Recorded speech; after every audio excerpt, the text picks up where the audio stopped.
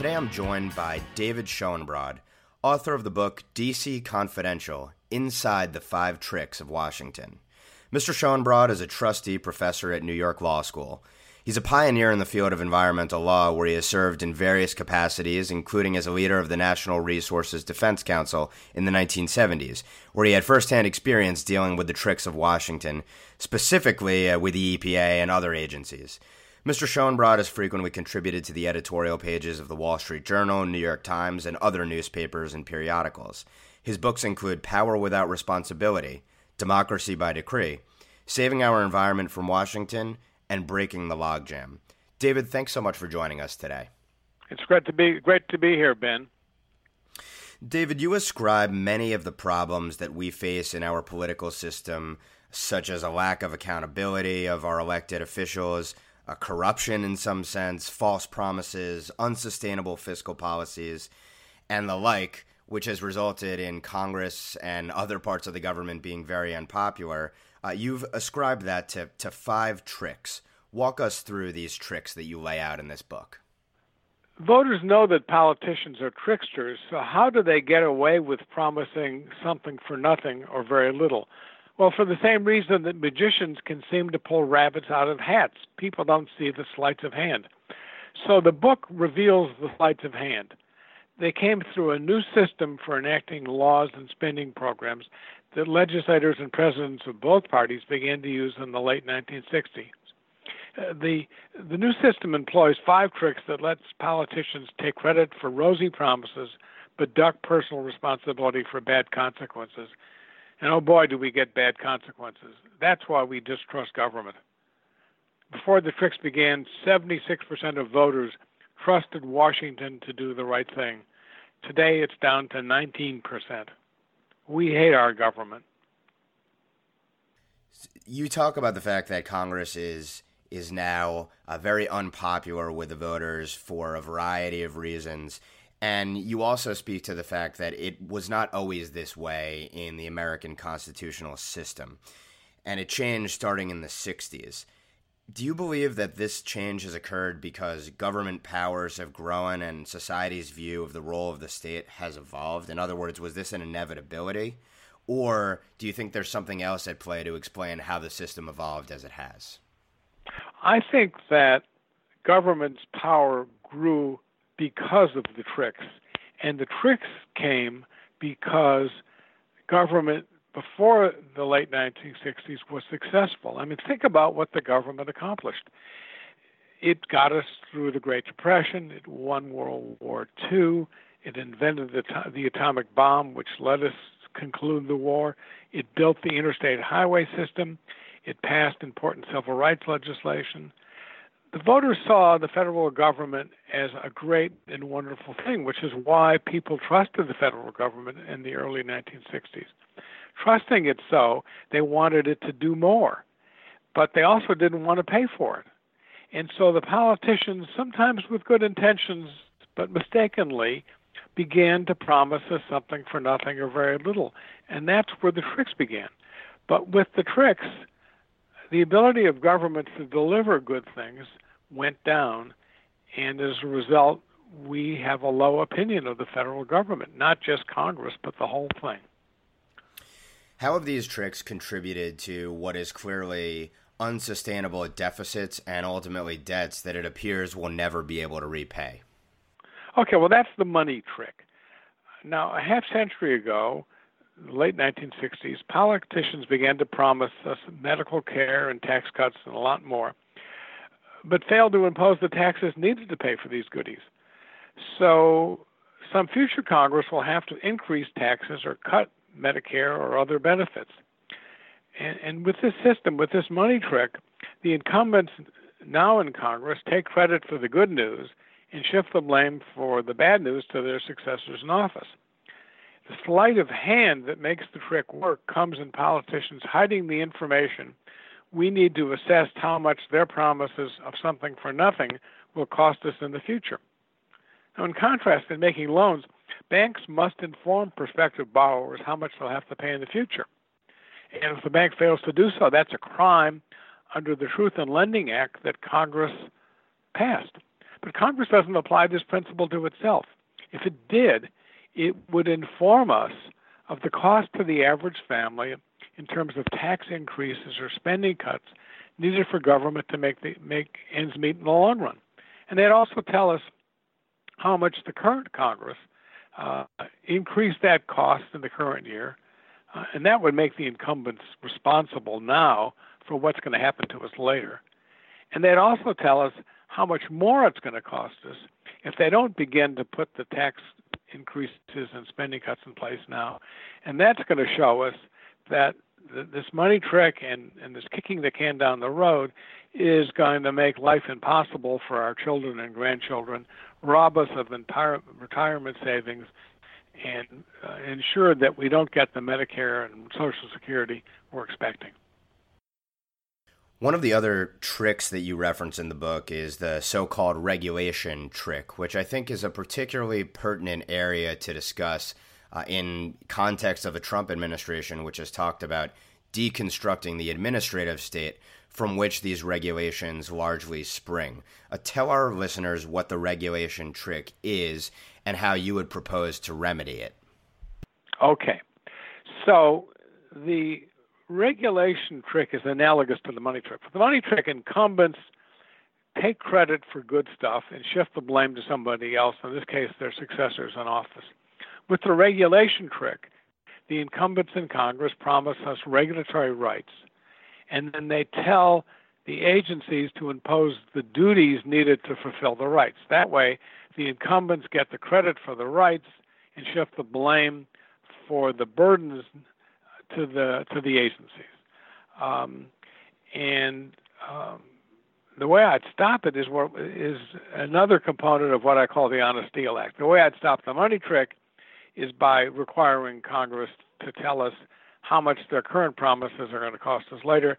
The way I would stop the regulation trick is to require Congress to vote on major regulations, whether to increase burdens or to decrease them, so that the members of Congress are responsible for both regulatory benefits and regulatory burdens.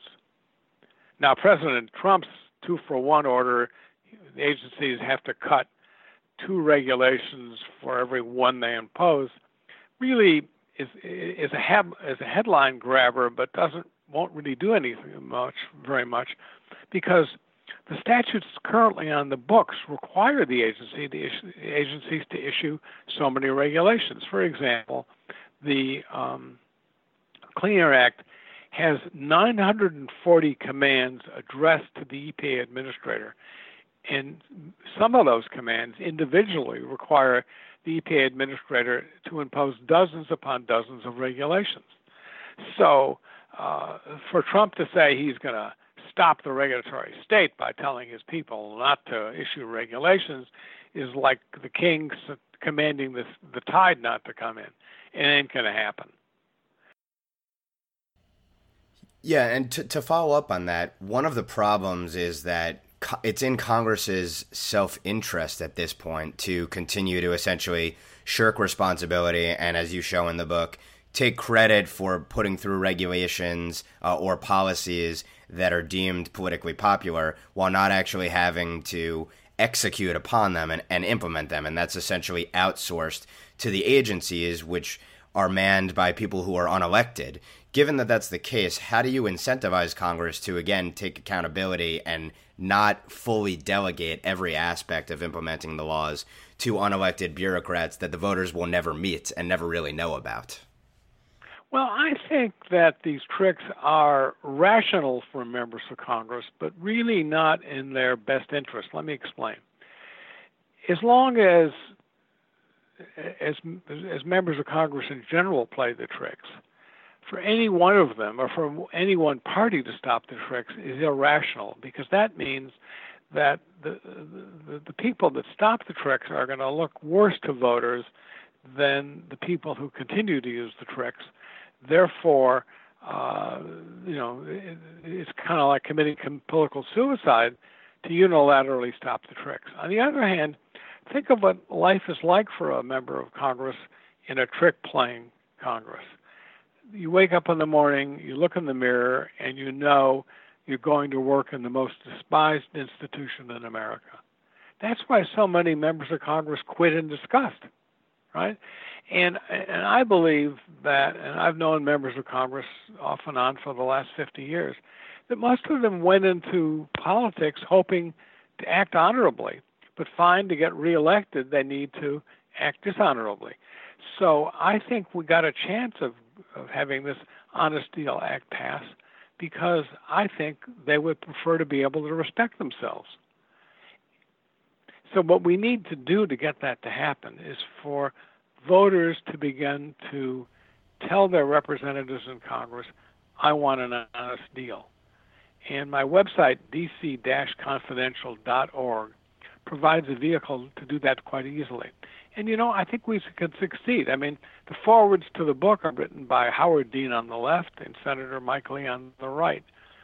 This is an Honest Deal Act is a proposition that can have broad appeal to both voters and the politicians. So we just, as an electorate, we help to bring about the tricks. As an electorate, we can help to stop them. And, of course, the political system, our representatives are representatives for a reason. They're a reflection of what the people want. So to the degree to which they deviate from what we want, it's our job and our ultimate responsibility to change their behaviors. I assume you would agree with that. Right. I mean, they're being dishonest with us, which is why I call my reforms the Honest Deal Act. But they're being honest with us. In other words, coming clean that on the cost to us of what we want from government is going to require us to be honest with ourselves. We're going to have to face up to whether we really want the burdens needed to deliver needed for government to deliver what we want. One trick that is particularly relevant today is what you deem the war trick, which deals with essentially Congress not usually actually declaring war. In effect, since World War II, we haven't had a real declaration of war. And this is, of course, relevant in light of the recent strikes in Syria, as well as strikes that took place during the Obama administration. And this is sort of on a bipartisan basis. There's been a lack of constitutional basis, in effect, for war. Explain the war trick. Okay. For the first 160 years of our nation, Congress took responsibility for wars either by declaring war or by passing a statute that specifically authorized the war. In fact, far more often by passing a statute than declaring war. But they did take responsibility. That's the important thing. That changed with the Korean War, where Truman sent in the troops without asking Congress to authorize. And Congress was only too happy to go along because if they had a vote on the Korean War, they would have either had to vote yes, which would have committed a war-weary nation, weary from World War II, to another war, or it would have had to vote no, in which case the communists would have taken over all of Korea. So it would have been a difficult choice. So they were happy to have Truman take the responsibility, then they could just simply criticize Truman. Great thing for them. Now, all this happened to be very unpopular with the public. The idea that Congress was not taking responsibility for war, which led to the passage of the War Powers Act in 1973. And under it, the president is supposed to ask Congress for approval for war, either before it begins or simultaneously with its beginning. And if Congress doesn't approve, then the president is supposed to withdraw. But there's a loophole in it, and President Obama used that loophole in regard to the bombing of Libya in 2000, early in this administration. And he did so because members of Congress asked it to. They said, we want you to go in and bomb Libya, but we don't want to have to vote on it. And he did. And then some members of Congress had the gall to criticize him for, violating the War Powers Resolution. So anyway, with the war trick, members of Congress can take credit for a war that later proves popular, march on the victory parade, but shift all the blame to the president if it proves unpopular. Okay? Now, Congress can fix the loophole in the in the War Powers Act if it wanted to. But as Joe Biden said when he was a senator back in 1995, members of Congress don't have the courage to take a position on war. So that's where we end up now, where the official position of Congress is the president can't go to war without Congress, but they collude with the president to allow war with Congress. And that's very bad for us. I mean, it means that we send the troops into battle, but there's a war going on between the president and the people in Congress who think we shouldn't be there. So enemies could hope to succeed by causing dissension on the home front rather than winning on the battlefront. And it means that we're not credible. I mean, think about what happened after Obama laid down the red line in Syria in 2012, where he said he's crossing a red line for Syria to use chemical weapons on its people. Assad called his bluff, and well, he should have, because the public felt that Obama shouldn't go in without support of Congress. And so basically Obama erased the red line. But if Obama had done his homework with Congress and got Congress behind him, he would have had a lot more credibility. And it might well have been that Assad wouldn't have used the chemical weapons then or in 2017. Now, I'm not critical of Trump attacking Syria in 2017, but if Trump is really serious about reaching across the aisle and working with Congress, he ought to insist that Congress re-shoulder responsibility for war by fixing the loophole in the War Powers Act. And that will allow Trump to show that he doesn't think the United States Armed Forces are his personal thing, but rather that in a democracy, that those armed forces shouldn't be used except with the approval of the people's elected representatives. You've alluded to the Honest Deal Act, which is essentially your response to all of these tricks and taking a step towards mitigating their disastrous effects already and then trying to change behavior going forward. And I think what your book lays out is, first, let's look at what the symptoms of the problems are and lay them out to the American people. And then let's put this act up as at least a representative plan for how we would go about fixing the problems at play. Lay out in broad principle terms what the Honest Deal Act is. Okay. So for the money trick, which we've already described, Congress would have to inform us every year by a letter that will arrive in the same envelope that tells us how much our Social Security check will be. There should be a letter in there that says actually how much our current fiscal practices are going to cost us in terms of tax increases or benefits cuts. That'll make incumbents responsible. On war, we should fix the loophole in the War Powers Act so this country cannot go to war without members of Congress taking a position, yea or nay. On the regulation trick, members of Congress should have to vote on major regulatory changes, whether to make regulations stricter or make regulations less protective. Another trick is what I call the debt guarantee trick. It helped to cause the fiscal crisis of 2007. And despite the Dodd-Frank statute, which purported to end all this debt guarantee trick, it continues. It would say that when government guarantees private debts, it must charge a market-based fee. Donald Trump, the businessman, would never guarantee another business's debts without charging such a fee. The United States government shouldn't do that either. And the final trick is the federal mandate trick. With it, members of Congress take credit for conferring benefits on voters, but then shift the blame for paying for the benefits to governors and mayors and other state and local officials. There, I would require members of Congress to vote on the controversial mandates so they are fully responsible for what happens to us. On a bipartisan basis, these solutions would sound, I think, very appealing to a broad swath of the electorate. But the cynic will say that while all of these solutions sound great, think about all of the interests that exist who benefit from the status quo continuing. What would you do to convince them that this is something that is actually practical and practicable given all of the forces pushing against a plan like this ever being approved by Congress? Okay.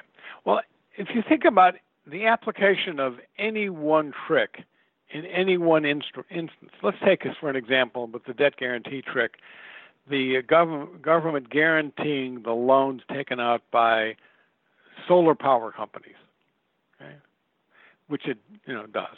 Okay. Well, the person who runs a solar power company, they're all for this trick. They don't want to have to pay for their debt guarantees. But on the other hand, if you ask that same person, would you be better off or worse off if we ended the debt guarantee trick in general, which makes the stock market and the financial system much less safe, or better yet, ended all the tricks, that person may well say, I think I lose by these tricks in general. So, yes, the special interests actually gain most of all from these tricks because they know how to use them, they know how to play them. And in fact, the tricks enrich the rich. And Senator Mike Lee, a Tea Party guy on the right, said the tricks help to make the rich richer. That's what he wrote in the foreword to the book. So if what we're trying to do is not stop any one application of the trick retail, but rather trying to stop the tricks wholesale, I think the overwhelming majority of the American public would gain. The overwhelming majority. And for the reasons I've already pointed out, I think members of Congress would gain too. What they would gain is self-respect. So I think we can do this. And there are many politicians who have an interest in stopping the tricks. The governors and the mayors do, for one thing. And a president should, too, see the advantage, because presidents can only serve 2 terms, so they don't have that much of an interest in avoiding accountability. They have an interest in having a place in history showing they can get things done. And if you have a Congress that's hiding in the bushes, refusing to take responsibility, then presidents can't get much done. The name of the book is D.C. Confidential, Inside the 5 Tricks of Washington, and we've been speaking with its author, David Schoenbrod. David, thanks so much for taking the time to speak with us today. It's a pleasure chatting with you, Ben. For more from Encounter Books, visit us at encounterbooks.com and follow us on Facebook and Twitter.